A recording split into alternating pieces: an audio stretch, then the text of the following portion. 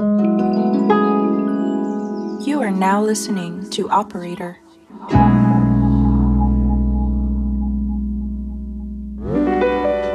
Welcome to Sekai Asks, a radio show and podcast here on Operator. My name is Sekai and I'll be asking the questions each episode. I'm a cultural programmer, workshop facilitator, researcher and artist based here in Rotterdam. Originally from the UK and originally from Zimbabwe. My research and expertise lie in race, decoloniality, black feminism, healing and joy. This is a show where I pose an overarching question and invite people to explore answers and possibilities with me. I'm interested in having more in-depth, nuanced discussions about important topics with those who have lived experience. So join me as we dive into some juicy topics. Today, I'm asking, what could a safer nightlife look like and how could we get there?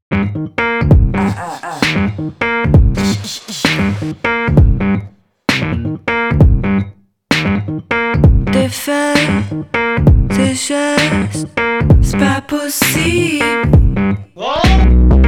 T'as dépassé la limite.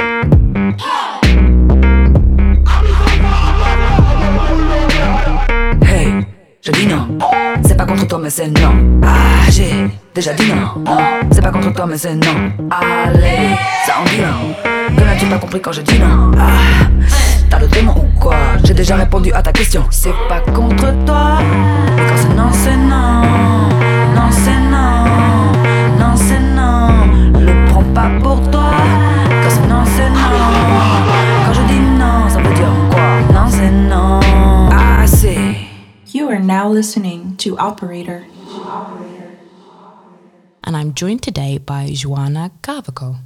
Am I saying your name correctly? That is great. And Yes. my last name, you normally say it Cavaco. Cavaco? Okay. But that was honestly better than any Dutch person has said it throughout my 6 years living here. So 10 out of 10, Sekai, like as usual. Thank you. Doing it better. Thank you. Brilliant. Before I get into your bio, can you tell us a little bit about the song that we've just heard? So this song is called Limite. That means limits. And I like to think that it's a play-by-play roadmap on how to flirt with someone. So she's basically saying, like, if you like me, the best way to get along with me is ask me if I want that. And if I say no, no means no. And then she just adds a very cool beat, makes it very palatable. And that's why I like it, because it's sort of an easy way to talk about something that we as humans have a really hard time talking about, which is our own boundaries, be that body boundaries or emotional boundaries, whatever. We struggle with boundaries. Yep. Beautiful. Well, that perfectly links into today's topic, where we're thinking about sex, consent, safety in the nightlife world. And I invited Joana today because I'm really impressed by the work that you're doing. So looking at your very impressive biography, I'm going to pick some little elements. I think you were born in Lisbon, and you actually started off with an interest in classical music, playing the cello, which I find very fascinating. But you soon moved over to kind of European politics, women's rights and culture. And now you reside in Rotterdam and you work for the Dutch NGO Humanitas, running the Hangout 010. Yeah, you said it so well. Like, I love it. Yes, which is 010, which is a safe haven for the queer youth in the city. I've known you more through your work with the Slut Walk and your consent workshops, and you do a lot of work advocating for women's rights and gender equality. And those are the main remits within which I'm talking to you today. Is there anything you want to add about your bio that you think is really important to this discussion? Yeah, I like to do a little bit of situating myself in what brought me to these topics. I feel like it's important because I know people hear this and they're like, wow, that's incredible. But there is also some privilege that takes part that allows me to talk about these things. And even sitting here, you know, I have a university degree. My parents also have university degrees. I come from a working class, but there was always a very big focus on education and languages and music. And then also me having migrated from Portugal at the age of 21, that was really the breakout factor that allowed me to delve into a sort academic, but also non-formal practice, but also artistic practice. And I just wanted to include that to make sure people know that that's where I'm coming from. Yeah, and my pronouns are she, her. Perfect. And I think also maybe it's important to name within this work, because I find that very interesting, the ways in which whiteness intersects with this. Absolutely. And the ways in which I kind of wish there were more, or maybe there are more Black and brown people running these workshops or participating. And maybe you can also speak to the work that you're doing to help grow that base, I suppose, as well. Absolutely. Yeah. It's well, I would call it a problem here in the Netherlands, because if, especially now, diversity and inclusion, and then you have this talk about safer spaces also being part of this, being kind of bundled in there, it's dominated by white rhetoric, Western-centric rhetoric, a lot of times very punitive, which I struggle a lot. Of course, we want safer spaces, but do I believe that punishment and pain is the way to go? No, I don't agree. And then you come with the fact that it's mainly white women doing this labor, not necessarily bringing other people with them. And that creates automatically a systemic problem, because you're only focusing this practice on those white bodies, and then you leave a lot of experiences outside, and that's not good when we're making policy that is about the body and not just about whiteness. I'm talking about also ableism, about body size, about any type of bodily expression that we see as standard, and the danger of that standardization. So for sure, I see that also when having these conversations, and it's incredibly frustrating. And I think even the politics of, like, I was coordinating a Black men's group, and I was like, oh, it'd be really good to have a consent workshop, and I was like, the politics of inviting someone in that isn't Black to run that. I was like, no. I mean, I would say just no. Yeah, I didn't. That's why I didn't. But I'm just saying, the politics of the group dynamics, the ways in which Black masculinity is positioned and hypersexualized. And I have recently had a crazy experience in which, I did a fellowship, a great academic program in Berlin about German colonialism. So a very interesting program by Humanity in Action, but it was a mixed group. So we have Jewish people, people of color, Black people, queer people, and then of course white German people. And something that happened there was the group had a problem, right? And we were not able to solve it. Then the problem happened again, but this time with the Black men. And then all the white people were kind of like, well, this is a problem. And it was again talking about masculinity and the way we perceive it and toxicity. So they couldn't react to the first problem, which was a white woman. But then the second one, they're like, we need to react because it's a Black man, and we have no idea how else to react to Black men. Like, the world is incredibly dangerous and unkind to Black men, and but still we need to have those conversations, because we also know that Black men, and in general men, have an issue with making these safer spaces. Yeah, for sure.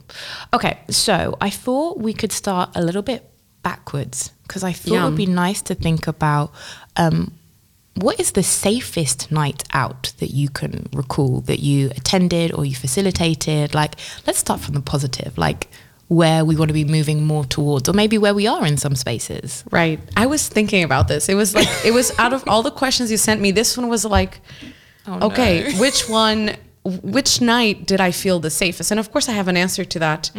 And I was thinking it wasn't necessarily the night that had the most awareness or the most rules, but it was the night in which I believe that if something happened to me, there would be mechanisms in place to deal with that situation. And I started thinking, okay, so it's not just about if there is safety in the moment, but it's also about our perception of safety and how we can get accountability in these situations. I know nowadays this is a popular topic. A lot of clubs want to have safer space policy. But are they willing to really look at their practices and look at their basis and be like, we are going to start a conversation? They don't want to do that yet because they find it that it's still not their place. So I would say that the safest nights have been wild and crazy as hell. But then if something had happened, I would have had a way to express that pain and possibly also to resolve it in a amicable or positive way. So Clau Rotterdam, shout out. They're not out there anymore, but they were the queer collective here in Rotterdam where I felt that was happening. Yeah. And so can you name for me, like, what did it look like practically that made you feel or know that if you did have an issue that it would be taken seriously? How was that made real for you? Yeah, I think it was in their discourse, but also in the practice and the policy that they were pushing on their socials and on their communications, being very clear. If something happens to you, you can do this, you can do that. There is sort of very clear road that you can walk on if something happens to you that you don't like or that you're sad about or that makes you uncomfortable. And they really were very good at putting that out there. Berksun Zizek was the creative director at the time.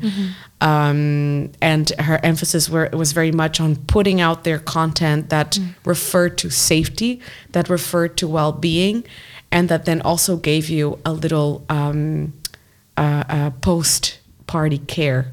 Ooh. And that's something we don't have Post-party care. yet. Yeah. What PPC. Does that mean? Okay. I mean, I think, honestly, it sounds really serious, but I think it's, for example, if you as a collective, you host a party and something happens and you receive a message on Instagram, that you don't wait a week until you reply. You reply the day it happens. You don't need to reply with like, okay, we're going to do this, we're going to do that, we have a whole plan. You don't have that right at that time.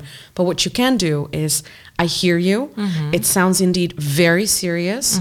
It goes against our community guidelines, and we are going to talk about it. And in my experience, and I've spoken to a lot of victims, a lot of survivors of sexual misconduct in clubs and legit just in life. And what a lot of them will say is, what was important to me is that somebody believed me and that I knew I wasn't making anything up in my head.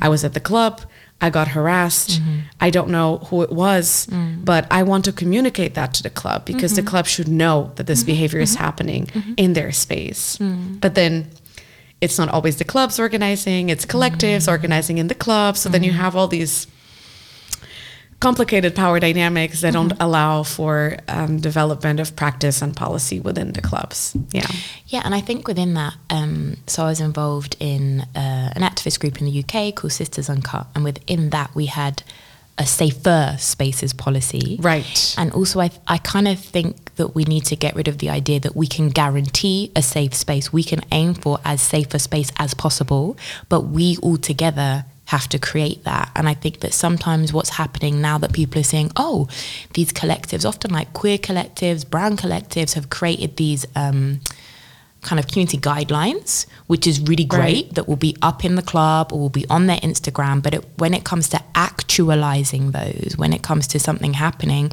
it feels like people freeze a little bit or don't really know how to react. And I feel like that's the second layer of work that we should be doing. And in some ways you could be arguing, and I'm not saying this is always what's happening, but people can be lulled into a false sense of security. Like, we have this list of community guidelines, So then you're like, oh, my guard's down. And then when it happens, it's like almost more shocking. So I kind of feel like, I don't know, there needs to be a way to do this work where we can be like, this is what we're aiming for. And altogether we need to be creating this, rather than there is this external authority that I tell and they'll tell them off and then it will all be okay, because we're in community with these people. Right. These people are us as well, who are behaving in these ways that are transgressing our boundaries. Yeah, I think in those moments it's very easy to be like, oh, that club is doing that, or we hate taking collective responsibility for each other. Like as humans, we really don't like it. So that is usually easiest way to go about it when I do these types of work for clubs or festivals, that the first thing that I will say at the door is, we are responsible for each other. Indeed, we cannot guarantee safety. I also really like to make that clear to my clients. Like, I cannot come in here and undo 21 centuries of male dominance and patriarchal convention. Like, I'm sorry, honey. Nobody's that talented, you know? So that's not possible. So what they don't like hearing is that this requires cooperation from them. They would prefer it just being like, okay, now it's done. We have the rules. Now, we go. But for example, I do see a huge disconnect in these documents that often sound very well and they have all the right words, but then the practicality, it's not there. Why, you ask? Because clubs are not really invested in it. Clubs don't really like when somebody like me gets hired by, I don't know, Motel Mosaic, I don't know, going into their club and being like, you're not safe. They like to say, no, but we are safe. And I tell them, in the first 5 minutes I've been doing the door for you, I've heard 2 people already being spiked, which means to be drugged without your consent. And we're talking about a very known Rotterdam club that just like refuses to acknowledge that it is a problem, that you're going to have to invest money. It's just like I like to tell them, it's like you have an infrastructural problem in your building, right? Something is wrong with the floors. What are you going to do? You're going to invest in it. You're going to have them changed. But when it's about safety in the nightlife, oh, but don't you mind doing that for exposure? No, absolutely not. This is a practice. This is something we need to do. And it's something you need to take seriously, just like installing a new sound system. This is important. And women and queer people deserve to feel safe at your club. And I was almost imagining it, I'm making a parallel to like DEI work, where they just want to bring in the external person that will come in, fix it, and then, we can just get on with stuff. And that's maybe what I imagine maybe some organizations see you as when they invite you in. I don't know if that's been your experience. I mean, definitely. And I've been part of processes that also have failed because in the beginning, they will tell you, we want to do all this. And then I always ask my clients, is there anything I should know? Because I will find out. Yeah, just tell me now. Just tell me now. I would rather I know. And listen, you will be surprised how many of them are like, no.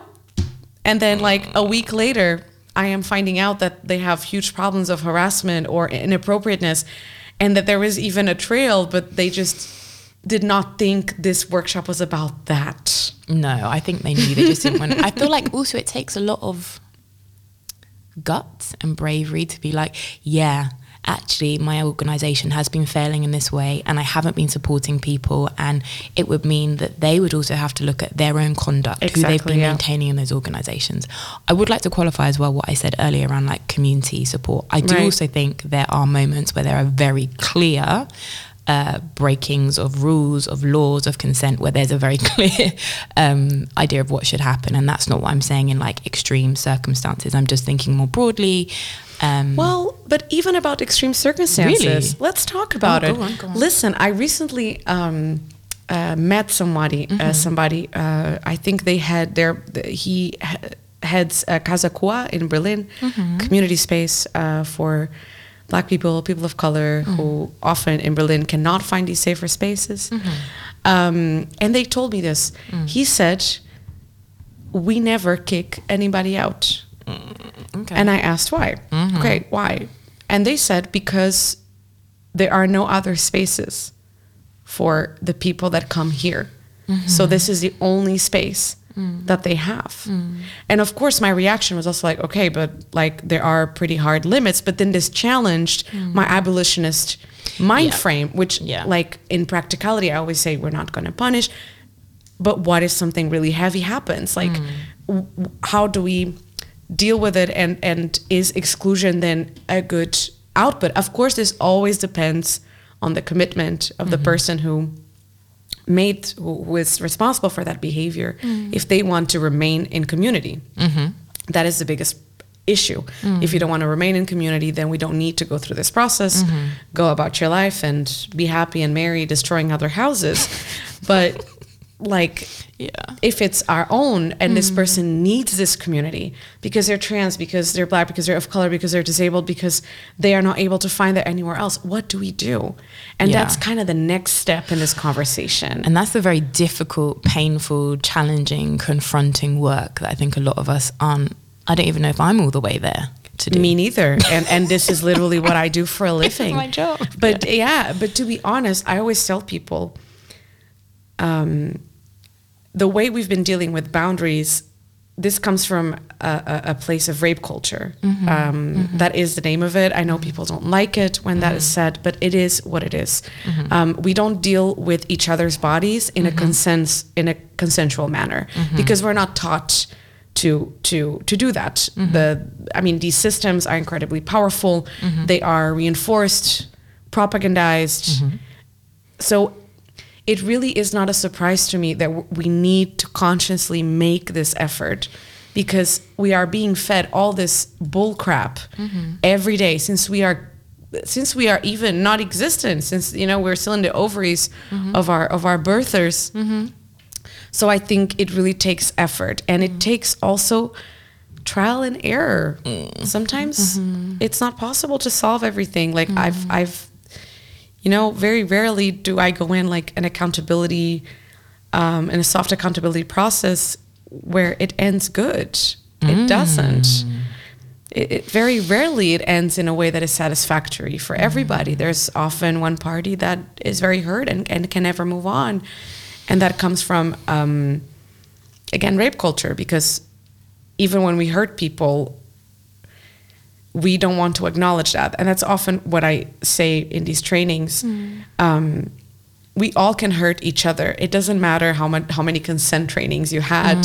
We can all do things because of also white supremacy and all these other systems that we embody and we lived in.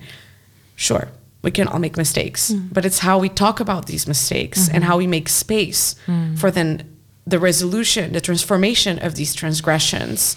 That is the most important, and that's what a lot of participants in these processes do not understand and do not want to understand, because that requires self-work. And also, I think something my mother always says to me is like, people just don't accept as a baseline. Community is difficult.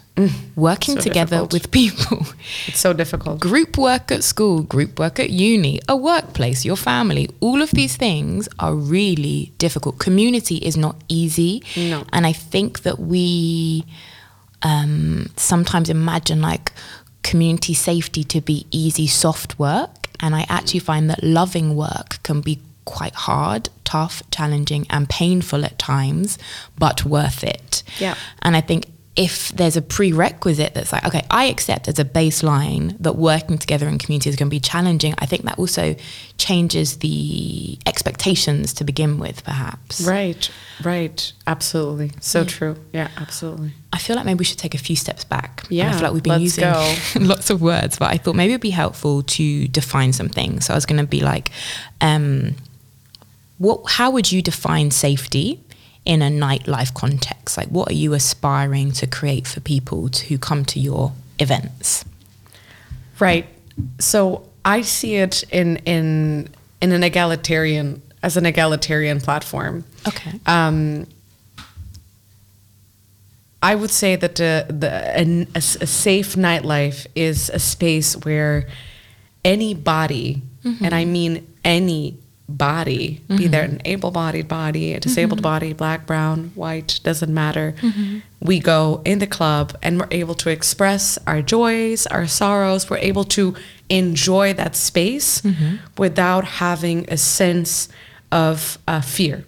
And when a sense of fear, I mean that you would go to the club and you do not need to be looking over your shoulder every 10 minutes.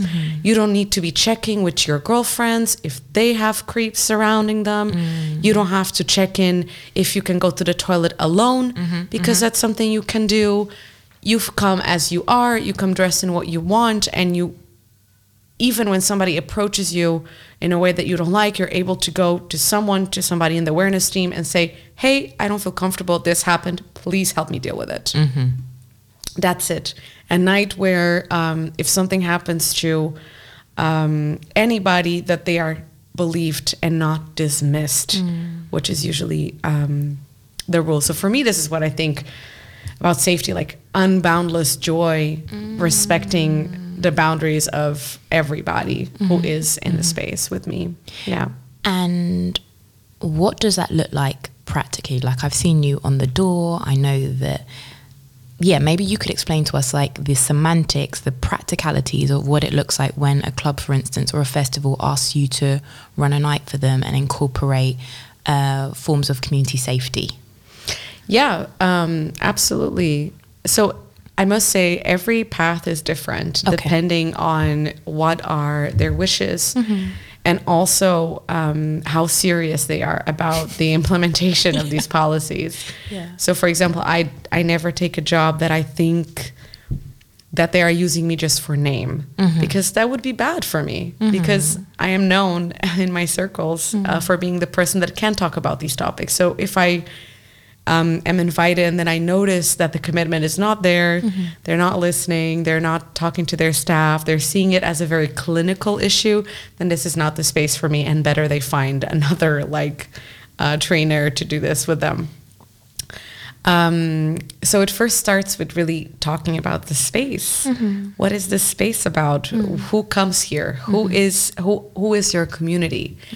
And then talking about incidents and being very specific of like, what is your experience? What is your type of knowledge? What has been happening here? And once I get the idea of like, okay, what is happening here, then I can make a plan for them, a little roadmap. Sometimes it's individual conversations, sometimes it's workshops, depending on what program they have. And then together we create policy. Either they already have it or we create it from scratch. We publicize it. We use marketing to make sure people are aware that there's going to be a certain change. Because, of course, sometimes certain communities that are used to a certain type of dealing with the space, suddenly somebody comes and tells them all this, they're like, oh no, that's too much, it's not for us. That's often what I hear. It's not for us. And I'm like, oh, you don't need to know consent? Okay. Sure. That's interesting. And then they realize how ridiculous they sound, and I'm like, okay, everybody clearly needs this.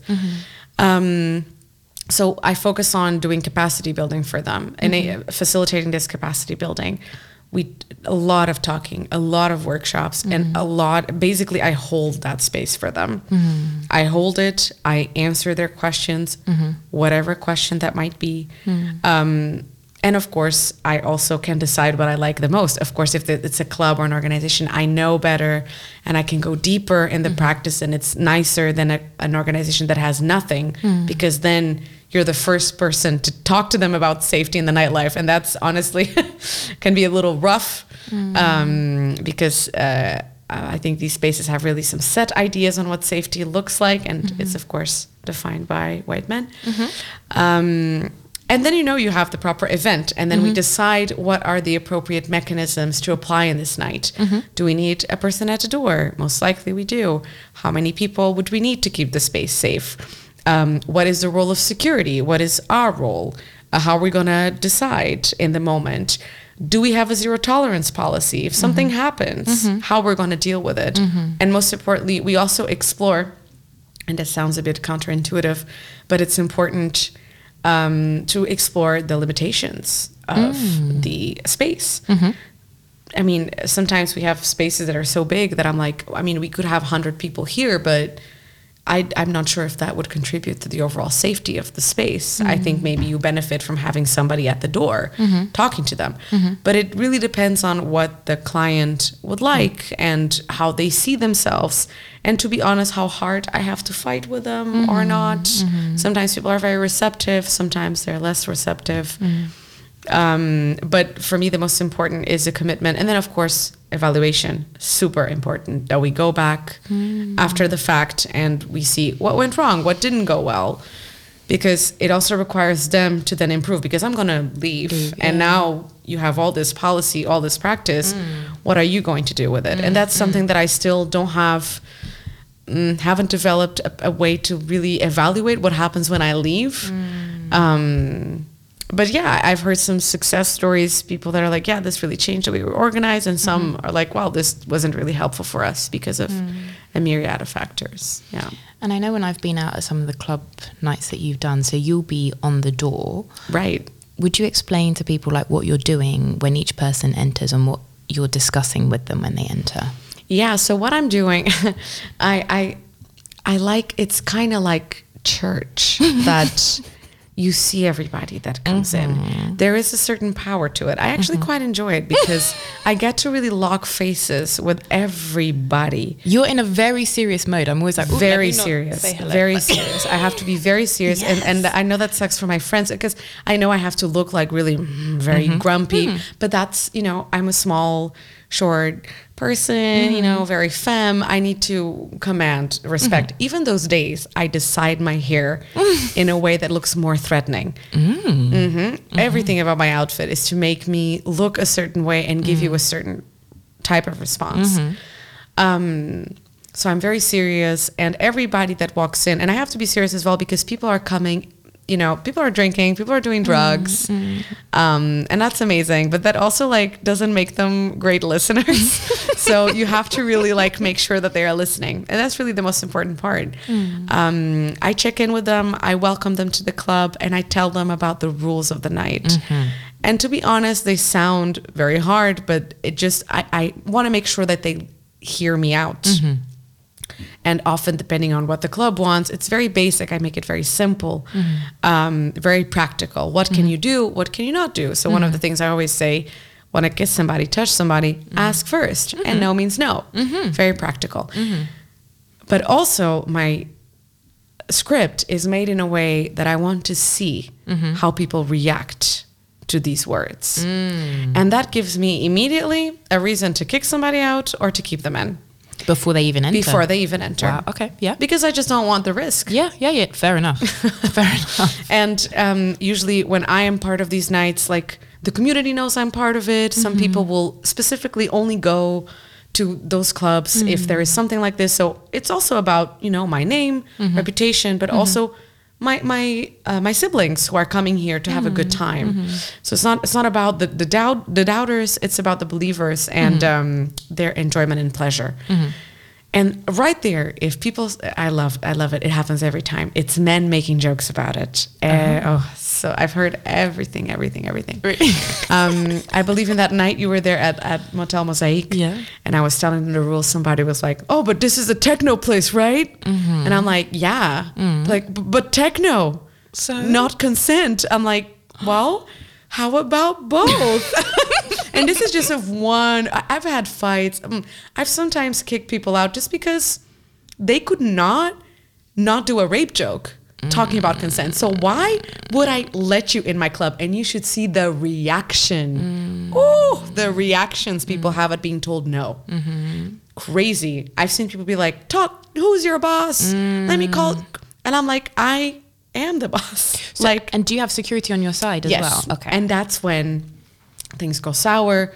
I tell the security, "Hey, kick this person out. We're done for the night." Good. And that's something very important for those of you out there who are listening, who are also working in these practices, to really come earlier to the space and talk with security and have a conversation. Because also the way that security in clubs is placed, it's based on rape culture, right? Like, you will kick somebody out if they're too drunk, but if somebody is out there grabbing women's asses under their skirts, that's okay because it's not that bad of behavior. So it's also important to come earlier and have a chat. Be like, "Hey, like, we're gonna try to do this differently. And if I ask you to kick somebody out, just believe me and kick them out." And usually security deals super well with this. They're super interested. Okay. Like, they're the ones actually that I feel most respected by during those evenings. That they're so really good. Because they know how hard it is and they see what we're trying to do. They see also, you know, we have to work out the kinks, but they're the muscles, so they're trying. So it's very good to have a security team that you can trust and that can be that, you know, that strength for you and just kick somebody out. Because of course people get violent. People, I mean, I've had people wait for me to leave the club to, like, I mean, it's very interesting. Like I said, people don't like to be told no. Yeah. And be Yeah. held accountable for their behavior. And if your whole society is set up like this, there's literally people that will go their whole lives without ever taking any accountability for what they do. So, yeah. And inside the club, are there people placed sometimes that if you have an issue, you can approach as well? Yeah. So we have usually, we call them floor angels, and they receive training. This is very important. I know clubs that will just create these teams without any type of training. It is very dangerous because if something happens, it can also traumatize somebody to not being able to. If somebody comes to you and says, I was just sexually assaulted in a bathroom, this can be very traumatizing if you don't know How to hold that space. So that's why I tell them it's very dangerous to send out teams without talking about, like, how are we going to deal with it? What's the chain of command? So the floor angels, they are not the muscle. That's security always. So if something really goes down, they are the ones asked to remove the people. But we basically train them in consent, safer spaces, and also crowd management. And then they are present throughout the whole night, from the beginning till the end. They're doing rounds. They are identifiable, and anybody can approach them. I've had nights where nothing happens, but people just feel good that they are around. They will go to floor angels and be like, oh, thank you for being here. I enjoy it. Like, sexual trauma is so heavy in our society that sometimes just having somebody there means a lot. It means you can shake your ass without fear of somebody grabbing you and you not being able, and it ruining your night. So they're very, very important. And usually, we keep it in communities. It's very important to me to hire people from community that will also take that work and then spread it to their own practice. Because that's how we spread this around as much as we can to create these spaces of pleasure and joy, because that's what the club is for a lot of us, and that's what it should be. Not a place of trauma and fear, but pleasure and joy. Absolutely. And I think, again, like this PPC or the post-party care or an evaluation or aftercare, I feel like that sounds really central. And in some ways, I feel like more organisations are kind of clocking onto, okay, it's really good to have a list of community guidelines, which I think is brilliant.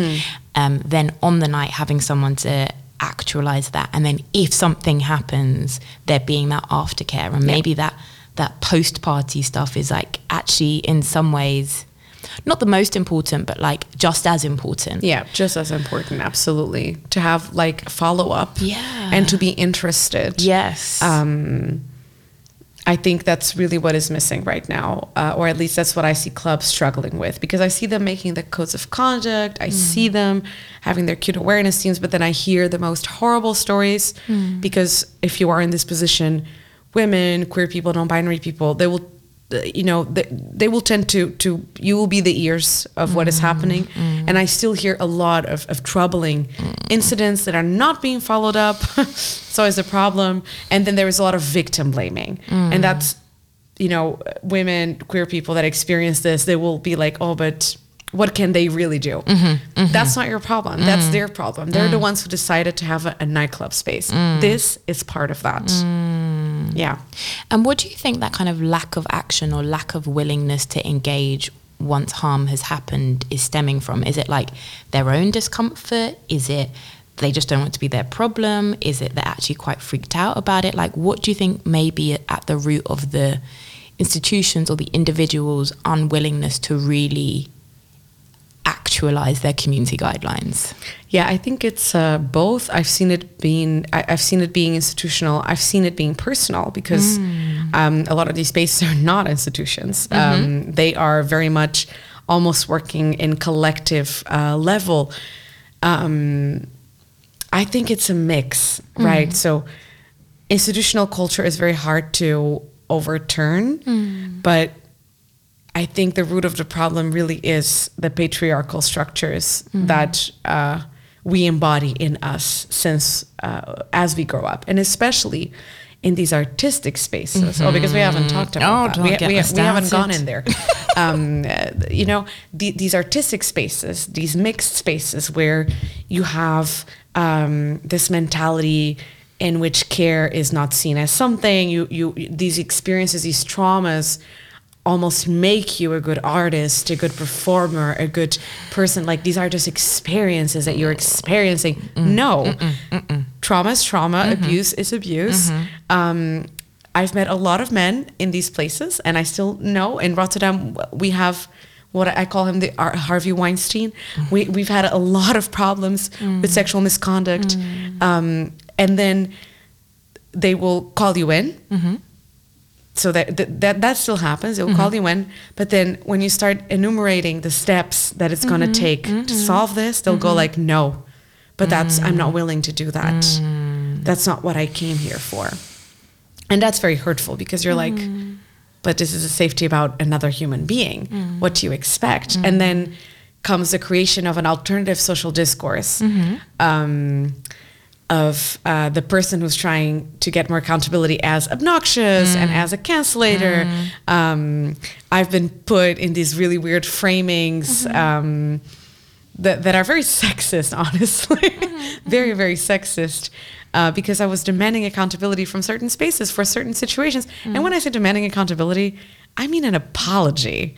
So you could also debate, like, we're not even asking for that much, but even the minimum, the bare minimum, feels like a violation. Because I guess when you're being held to standards of accountability that are unknown to you, that can feel as a violation.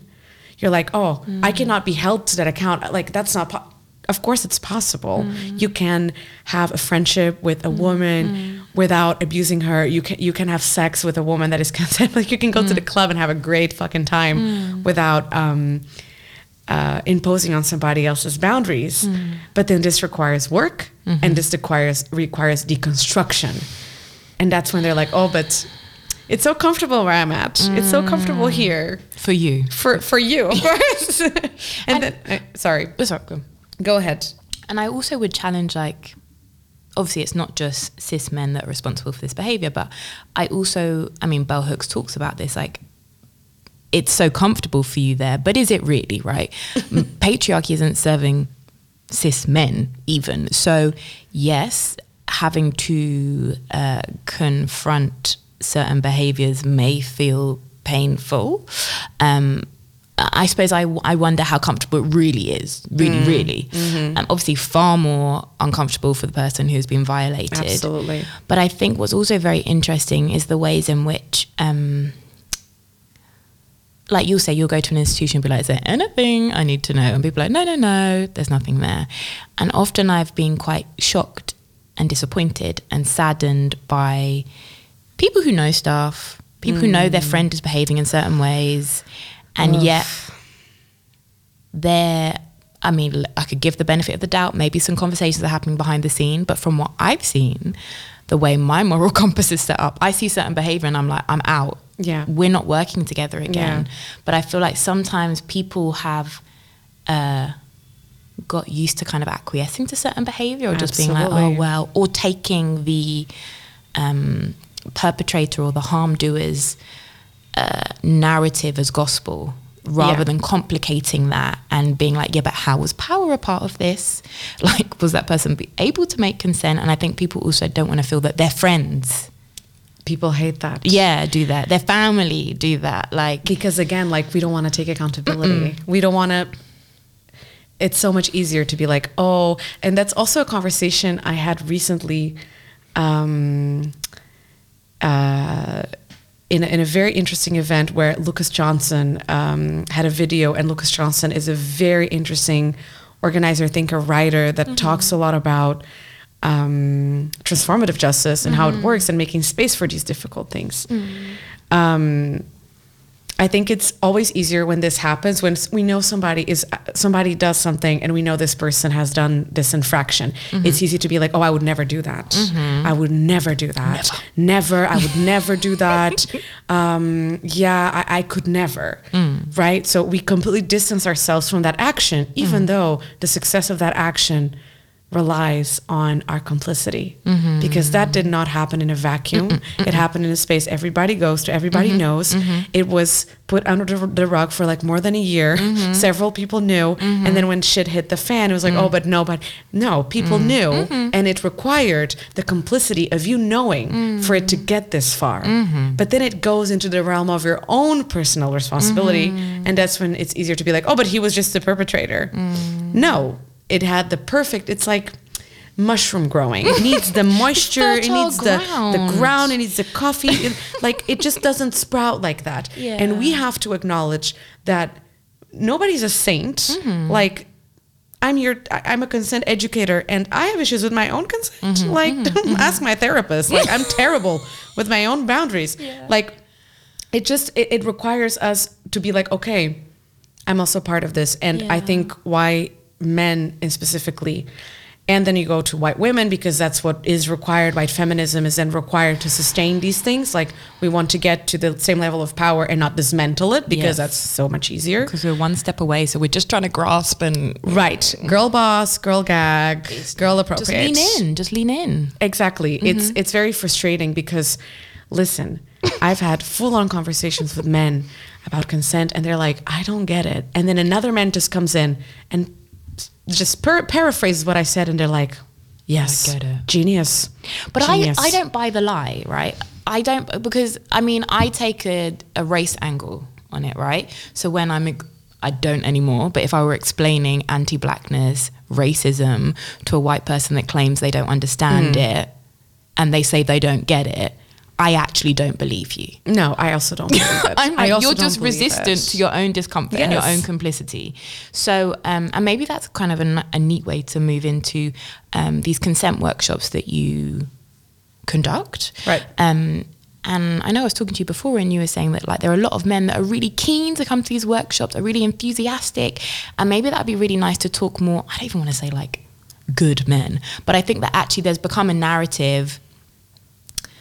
problematic narrative that's kind of suggesting that like feminists are just kind of like being mean about men and da. But I think there are more men that want to behave well and want to be aware of the issues, but are a bit freaked out by all of this new terminology, rape culture, transformative justice. What do these things mean?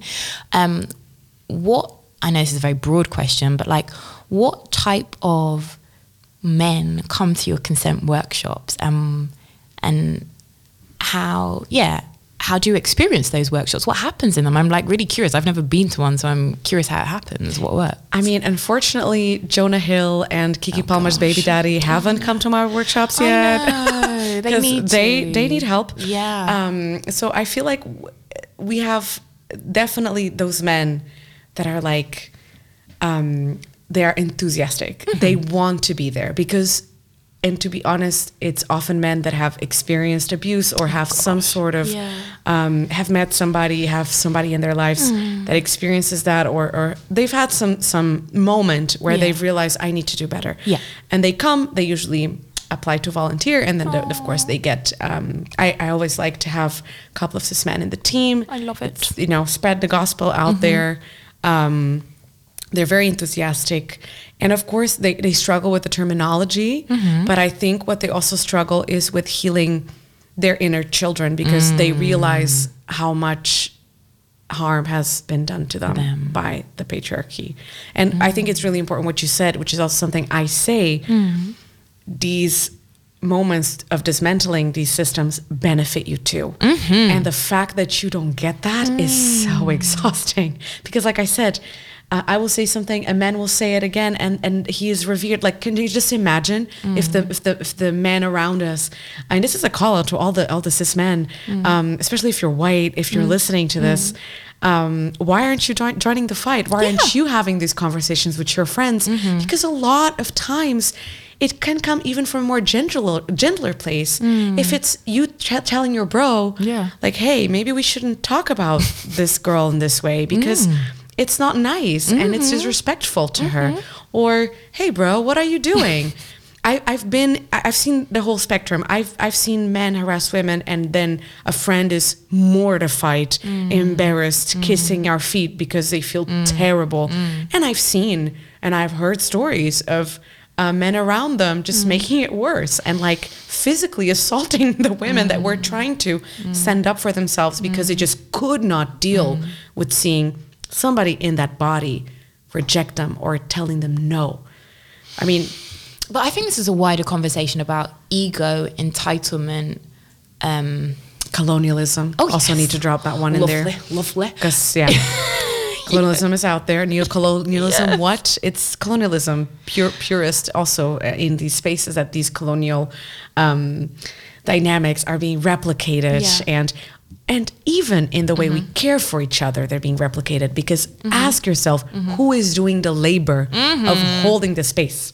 It's the femmes, it's the fat people, it's the black people, it's the people of color, it's the trans people, it's the disabled people. Who are being most harmed in society. Yes. So you're being the most harmed. And then it's also up to you to resolve the situation. So can you just imagine a world in which the people that do hold this, a little bit of more privilege, will look at this and be like, how can I support? And I don't mean centering yourself, because I think sometimes people mistake supporting with centering themselves in these narratives.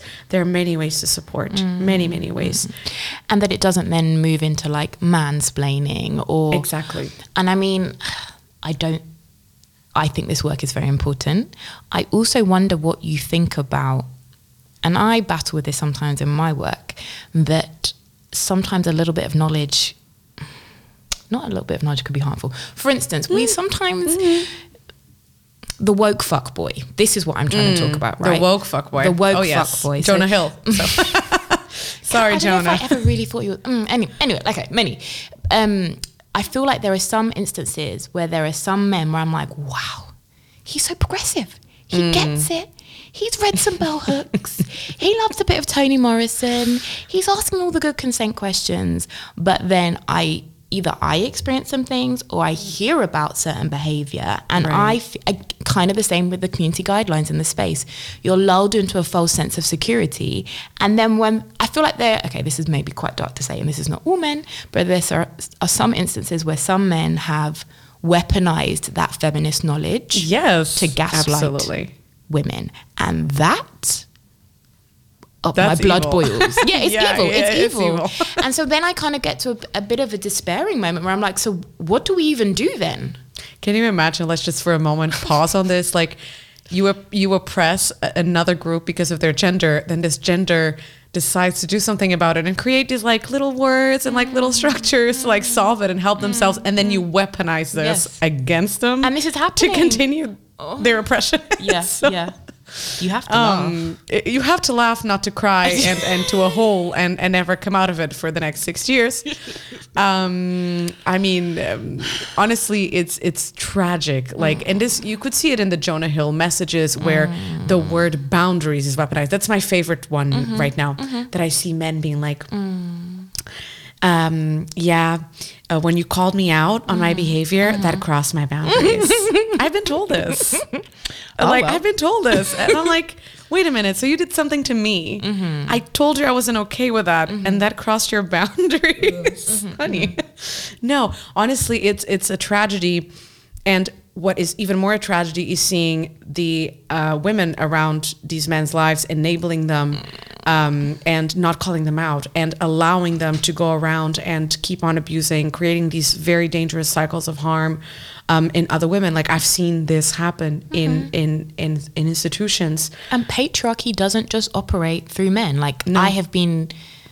Just as colonialism doesn't just operate through white bodies. Absolutely. And that can be even more painful and even more shocking when you experience and witness that. Absolutely. And I think when you look at white women feminism and this not acknowledging also intersectionality as an experience and really discarding the experience of Black women, trans women, women of color, Jewish women, Muslim women, anybody who's not like Christian, white, disabled women, it's so harmful because, again, you are creating scholarship, you're creating discourse that doesn't include them, and it's not going to work out for you. This is, I think it's very important. It's also what I tell people in my practice.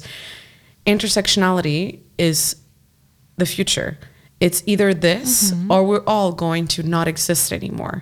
That is the stake we are in. And I think white women need to decide if they want to keep that commitment to the world men built and will ultimately destroy. So do you want to keep that commitment, or you want to join the forces that have been happening for centuries? Because as there has been oppression, there has been resistance. Do you want to join? Because if they decide to join, I think that's when things tip over, and then it needs, but it requires the betrayal of the systems that benefit you, and a lot of privileged Don't people want to do that. They don't want to do that. I feel like in some ways this may be messed up, but in some ways I wouldn't mind if they were just honest about it. Yes. You know what? I really like my white cis privilege, and I Yes. like not having to think too hard about things, and so I'm just gonna stay I here. would get that. Babes, fine. Yeah, fine. like, it's do hard it. out here in these Do streets, it. like- and at least you had the guts to say it with your chest. Yeah.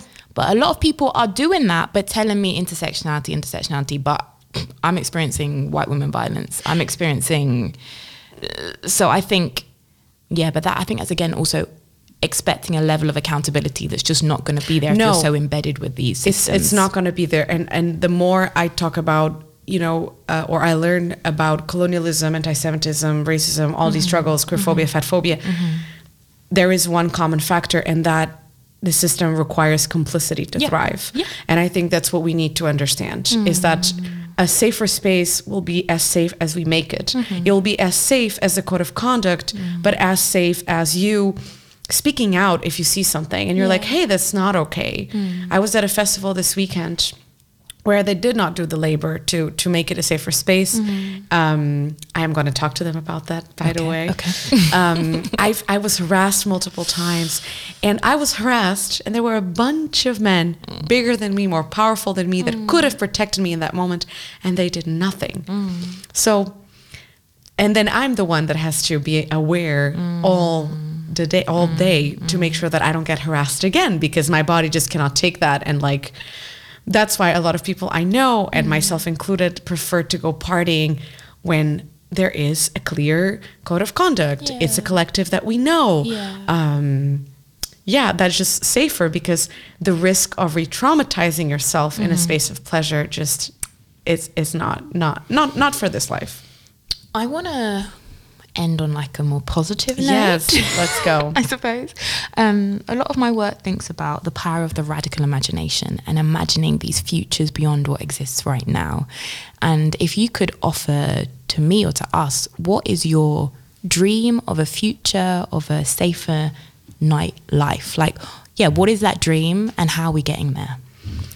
Wow. Last Small time I question. did this, I ended up Crying. imagining a total dystopia, and it was very interesting as well. Okay. But this time I want to indulge the utopian part of this.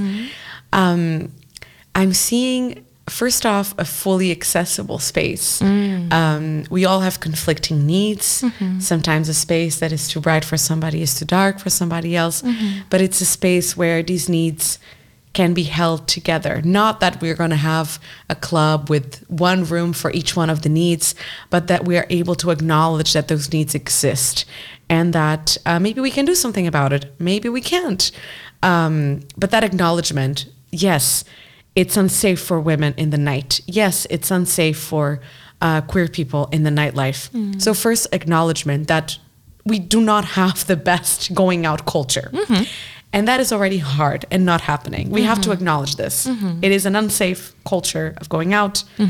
The numbers will tell you, the data will tell you, the conversations will tell you. And having this intentionality embedded in not only the design of the space, but then of the policies. We don't just have security that can like remove somebody. We have a door person that can talk to you about it. We have floor angels that can just sit down with you if you're tripping too hard and maybe you don't feel that well. We have a little chill room, low stimuli, where people can go and kind of like fizzle out, maybe engage in a little bit more of conversation. How we make the club more democratic and more egalitarian so that we all can enjoy. Because I think the club is so appealing because, you know, that moment when you close your eyes and you only have the beat of the sound system and you just can feel in your body. I think that is such a privilege to experience that. And we need to understand how many of these spaces do not accommodate everybody to experience that. So for me, make it democratic. Let's open it up. Let's have the tough conversations. Okay, we have somebody that is a regular but doesn't treat women right. Let's talk about it. Let's make it so that this person can also enjoy the space, but also implement the boundaries that we require. It's a space of abundance, but also in a space of accountability, with kindness and love, and not with punishment, as that very rarely changes things.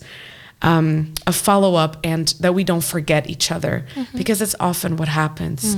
There is an incident, people talk about it, it's forgotten, and only the people that experienced it, they will carry it for a long time. So how do we break that down and carry it together? In Judaism, we have this concept called tikkun olam, and that means to heal the world.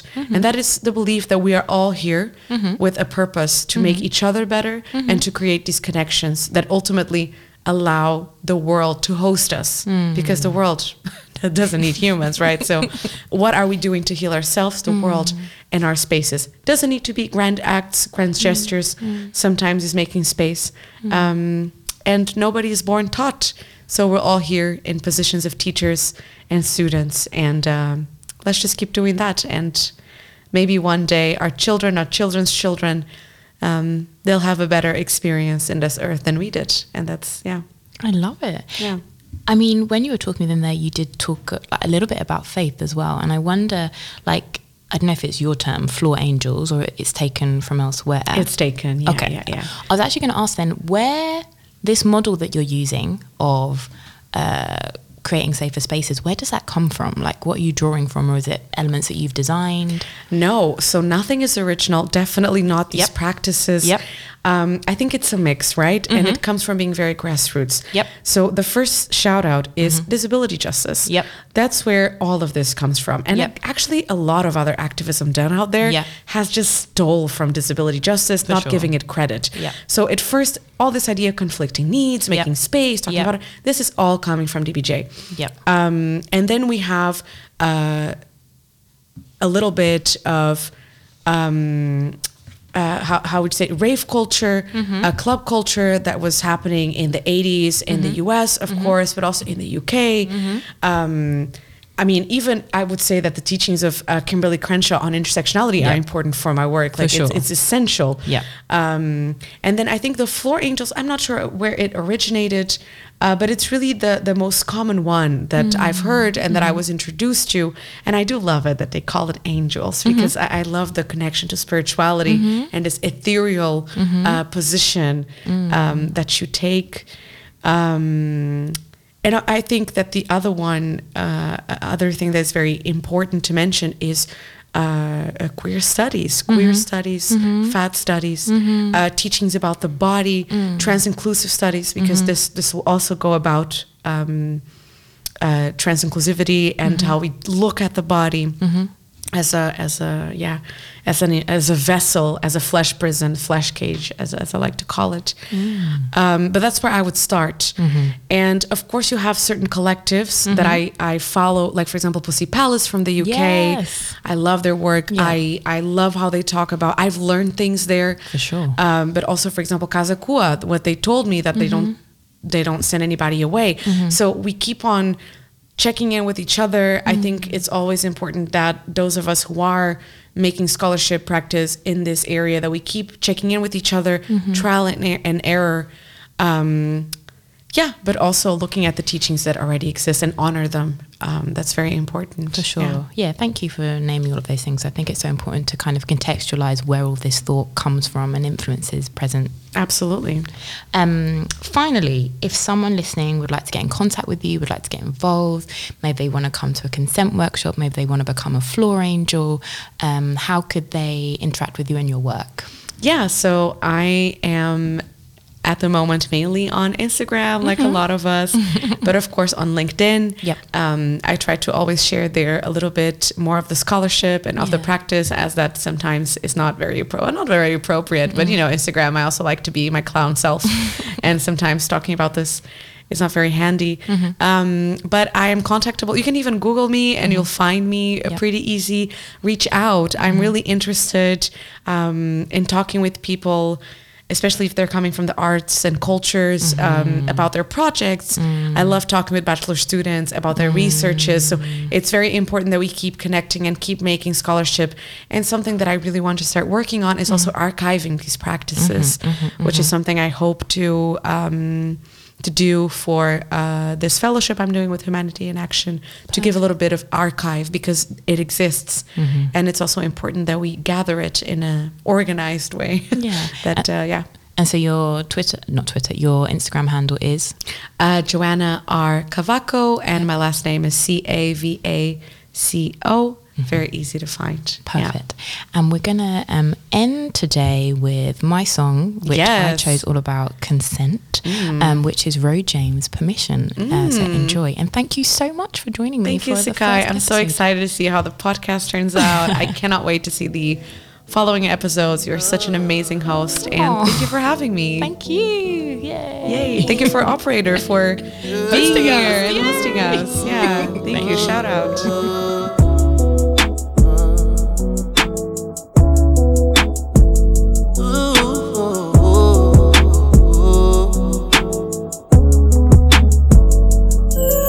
Your permission, I just wanna spend a little time with you.